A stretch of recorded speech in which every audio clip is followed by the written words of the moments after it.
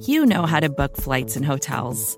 All you're missing is a tool to help you plan that unbelievable travel experience. That's why you need Viator. Book guided tours, excursions, and more in one place. There are over 300,000 travel experiences to choose from, so you can find something for everyone. And Viator offers free cancellation and 24/7 customer support for worry-free travel. Download the Viator app now and use code Viator10 for 10% off your first booking in the app. Find travel experiences for you. Do more with Viator.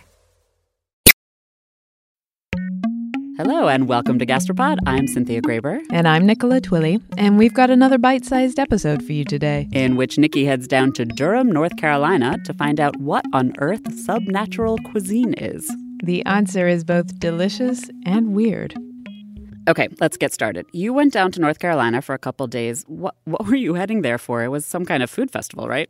Right. It was like this very peculiar, intriguing sort of like mishmash of ideas and Greek myths and birds being roasted in a car parking lot. A car parking lot? I'll tell. It was all rolled together into this like day-long event on the Duke University campus. And it was all put together by this guy named Tom Parker. He's a professor of French and Francophone literature at Vassar College, and he's been a visiting scholar at Duke since last spring. So as part of his time down at Duke, he's pulled in a bunch of professors from all of these different disciplines into this campus-wide project called Subnature and Culinary Culture. So this day of talks and dinner that I went to was kind of the culmination of the whole project. Subnature and culinary culture. I have to say, I've never heard of subnature before. What does that mean? You don't need to feel bad. Tom hadn't heard of it either until really recently. Great. So, bizarrely, this whole story goes back to my blog, Edible Geography. So what happened is that Tom was reading an interview on the blog about this new wine map that lays out the wine regions of France like a subway line rather than as geographic territories. And he's working on a book about the historical idea of terroir in France, so this map obviously caught his attention. And then, as you do, he looked up who made the map and what else that person had done, and that's how he came across David Gisson. So David happens to be a friend of mine. He's an architectural historian based at the California College of the Arts, and he wrote this book called Subnature, Architecture's Other Environments. Subnature was a term that I coined to describe the types of degraded natures found from wastelands, war, environmental collapse, industrialization, pollution, invasive species that were somehow always examined by architects, architectural historians, urbanists as negative aspects of the urban experience. So basically, subnature is a word and an idea that David made up. He's not talking about pretty green trees and white fluffy clouds. Instead, he's referring to this other, really underappreciated type of nature in our cities and buildings. So subnature for him means insects and mud and puddles and smoke and all of these things that mostly people think of as nasty or gross or a flaw or unhealthy. And not, I guess, part of nature, although obviously it all is, like rats and cockroaches. Right. Like they are natural, but they're this sort of subnatural thing. Rats don't get their own chapter in the book, but pigeons do. And they're basically the same thing, but with wings, right?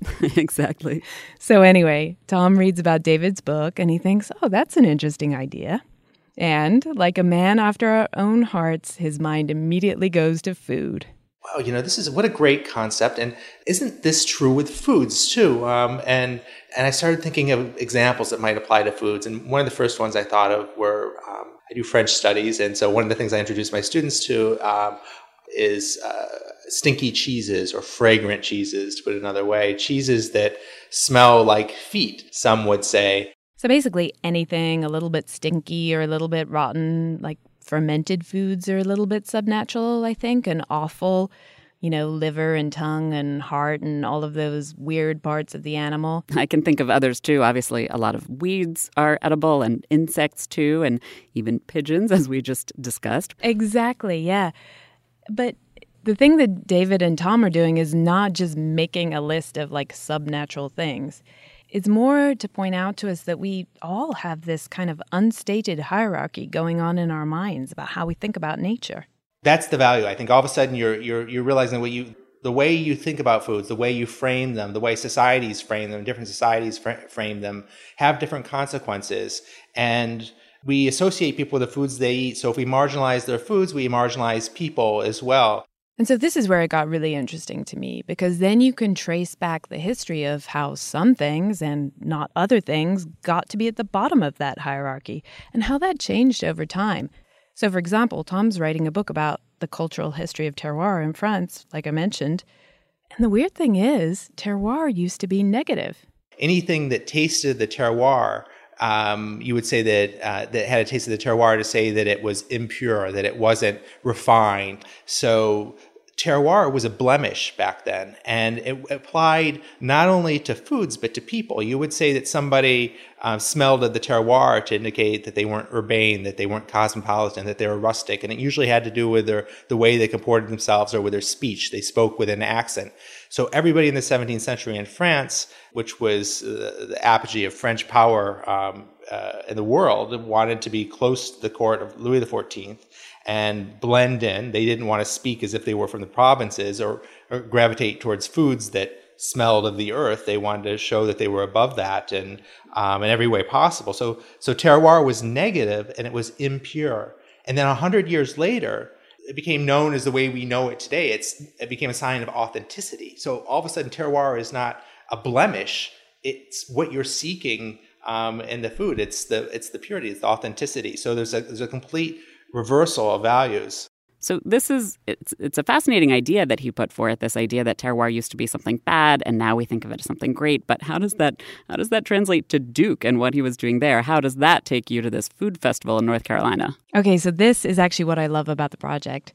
So Tom was like, he came across the idea of Subnature, found it a really interesting framework to apply to his own research, but he didn't stop there. He was like, if I find this idea interesting, maybe other people in the food world will. And he spread the idea all around Duke and all around chefs and foragers and cheesemakers in the local community. He basically kidnapped a concept from the architectural world and set it loose in the food world to see if anyone else found it intriguing. And it turns out that a lot of the people Tom spoke to did find this idea of subnature in food really interesting. Even David, he was sort of skeptical at first. And then an anthropologist named Donna Haraway, a really famous anthropologist, came and gave a lecture at his college. I can't remember the title of the lecture, but during this lecture, she asked the audience to embrace what she called the bastard species of empire. And I found this to be a completely subnatural concept. And what Donna was saying was that things such as pigeons, to cite a great example, were brought to the New World as meat. And today, we don't look at them as food at all. In fact, we look at them as a nuisance, as a pest. And there's something kind of thrilling about the idea that I would walk down the street and, first of all, think of a pigeon as meat, which had never really occurred to me before, but also that I could have some kind of future relationship with this animal that was completely outside of my present one. So most people may not think about pigeons in terms of food, but you and I think, have eaten pigeons before, usually called squab. Right. They're usually called that to distract you from the idea that it's a pigeon, I think. And it's not like restaurants are just grabbing them off the street, you know. They're not the same pigeons that are eating trash in the gutter. I certainly hope not. But David finally got to eat his pigeon, too. He went down to Duke to give a talk about Subnature a couple of weeks before I was there. Sitting at the table around this large group of academics and graduate students and undergraduate students was this pigeon sitting on a plate that had been smoked in the Duke Subnatural Smokehouse. And I thought, wow, like Tom has completely brought it together. He has the pigeons, which are mentioned in the book, not as food, but as a kind of relationship to architecture.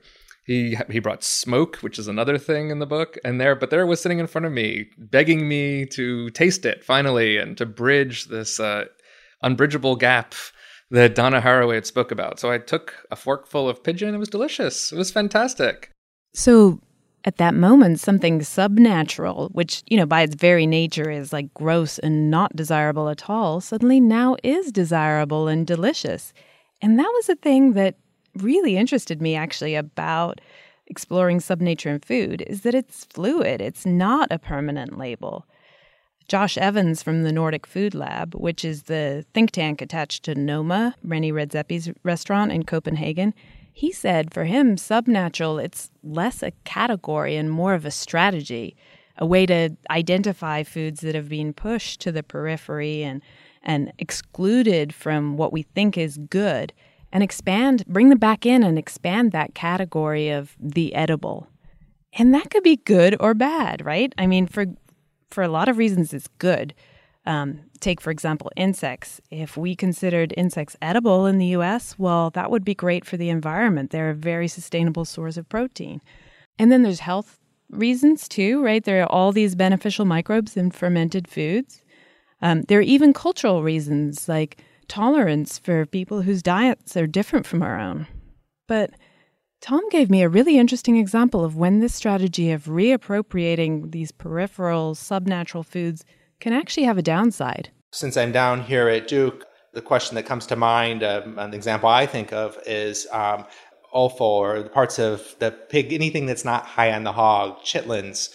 These are foods that have been sub-nature for the longest time, but now they're being reappropriated. Whereas in New York City, when I went to try to find pork cheeks at my local butcher, people said, why would you want that? We don't have that. Down here, they sell them because there's a lot more fascination with pork down here. And not only do they sell them, the prices tripled in the last 3 years, because all of a sudden these foods have become a part of how Southerners view their culture. And when they try to consume their culture, so to speak, when they reappropriate what have been sub-natures in the past through the market, the prices of these products go up. So people who have relied on these products no longer can afford them. It's an interesting idea. I mean, I usually think of encouraging people to eat nose to tail all the parts of an animal. That's usually seen as a good thing. It prevents waste and you can get more out of the animal. But I guess I can see if offal becomes trendy, it's kind of like food gentrification. I mean, if you think of subnature in terms of these hierarchies, foods were cheaper because they're at the bottom. But then if subnature becomes hot, then the people who've been eating that stuff all along, they can't afford it anymore. Right, exactly. And I think for both David Gisson with architecture and Tom Parker with food, they don't want subnature to be this like happy clappy, like let's just celebrate all the overlooked foods things. They want to make sure that those political and ethical and sociocultural nuances come with it too. And make sure that we remember, like, why did we consider these things subnatural in the past? And what does that say about how we relate to nature and to each other? I like the idea that it gets at this history and politics behind the food, and that, these foods have been seen by mainstream America as kind of funky and stinky and even unhygienic, at least, if you're talking about something like insects. And now some of them are becoming really trendy. So, but really, I mean, there was food there too, right? I want to know what you ate. Right. I ate a lot. I can only imagine. I'm capable of it. The visual highlight probably for me was this insane setup for roasting birds in the car park outside the venue. So Matt Kelly, who's the chef at Van Rouge and Mateo in Durham, he had built a sort of warm charcoal fire and then this cinder block kind of wall around it, and then hung over the wall was this grate, and hung from the grate on 200 tiny little strings were these quail, just kind of hung off a grate by their claws. It honestly looked like a post-apocalyptic, like, car park grill. I love it. I love this idea of car park quail. Tasted delicious, of course, but it wasn't my favorite. My favorite was sturgeon. And this was Kim Floresca and Daniel Ryan of One Restaurant in Chapel Hill. And they served the sturgeon with its roe and its marrow and its collagen. They even grated the heart over it. And there were fermented onions and sour cream. I got to hang out with Kim as she smoked it. Pumpernickel bread, a little bit of corn smut, mushrooms, a little bit of dried mushrooms in there. And she had coated it with this really weird black crust, which looked gorgeous around the pure white fish. Sturgeon roe obviously is something that everyone typically uses, but its collagen and its marrow, I think, is an underutilized part of the animal, and it's an incredible way to feature the animal in its entirety. So she used corn fungus and then all these kind of funky parts of the animal, and it had this crust on it, and it was also smoked. Yeah, so that's the other fun thing. So Tom Parker actually built a smokehouse on the Duke campus. In the book, David Gisson has this whole chapter on smoke and the smoky industrial cities of the Victorian era. And, Duke is also built on tobacco money. So smoke was this very potent idea. And what's funny is that the smokehouse ended up getting built on the smoking part, like the smokers area of campus. And even while I was hanging out with Kim, smoking the sturgeon, these students would come up and just kind of perch on some of the benches at the side and have a cigarette and think about the meaning of smoke. I'm sure that's what they were doing. Or fiddle with their phones. Yeah, that's probably more like it. Building the smokehouse, unsurprisingly, took a lot of finagling and permits. It was right next to the vice president's office. So, yeah, controversial. But in the end, they built this gorgeous homemade smokehouse. It was made out of a barrel grill from Home Depot and just plywood. And it had these herb planters all over the sides, so you could season your food with smoked herbs. How cool. Delicious. It was designed to be temporary and taken down and put up somewhere else. And I really wanted to bring it home with me. But one of the chefs had already claimed it. I am having a difficult time imagining it in your little apartment in Brooklyn. I know, not really practical in New York City, but I can dream.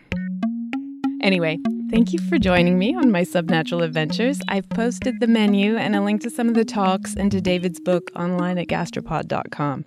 Check it out and let us know what foods you think of as subnatural and why. And we'll be back in just a couple of weeks with a brand new episode all about kelp. The kale of the sea. Charles Darwin, when he was on the Beagle heading to the Galapagos Islands, had kelp and mussels for dinner on Christmas Eve.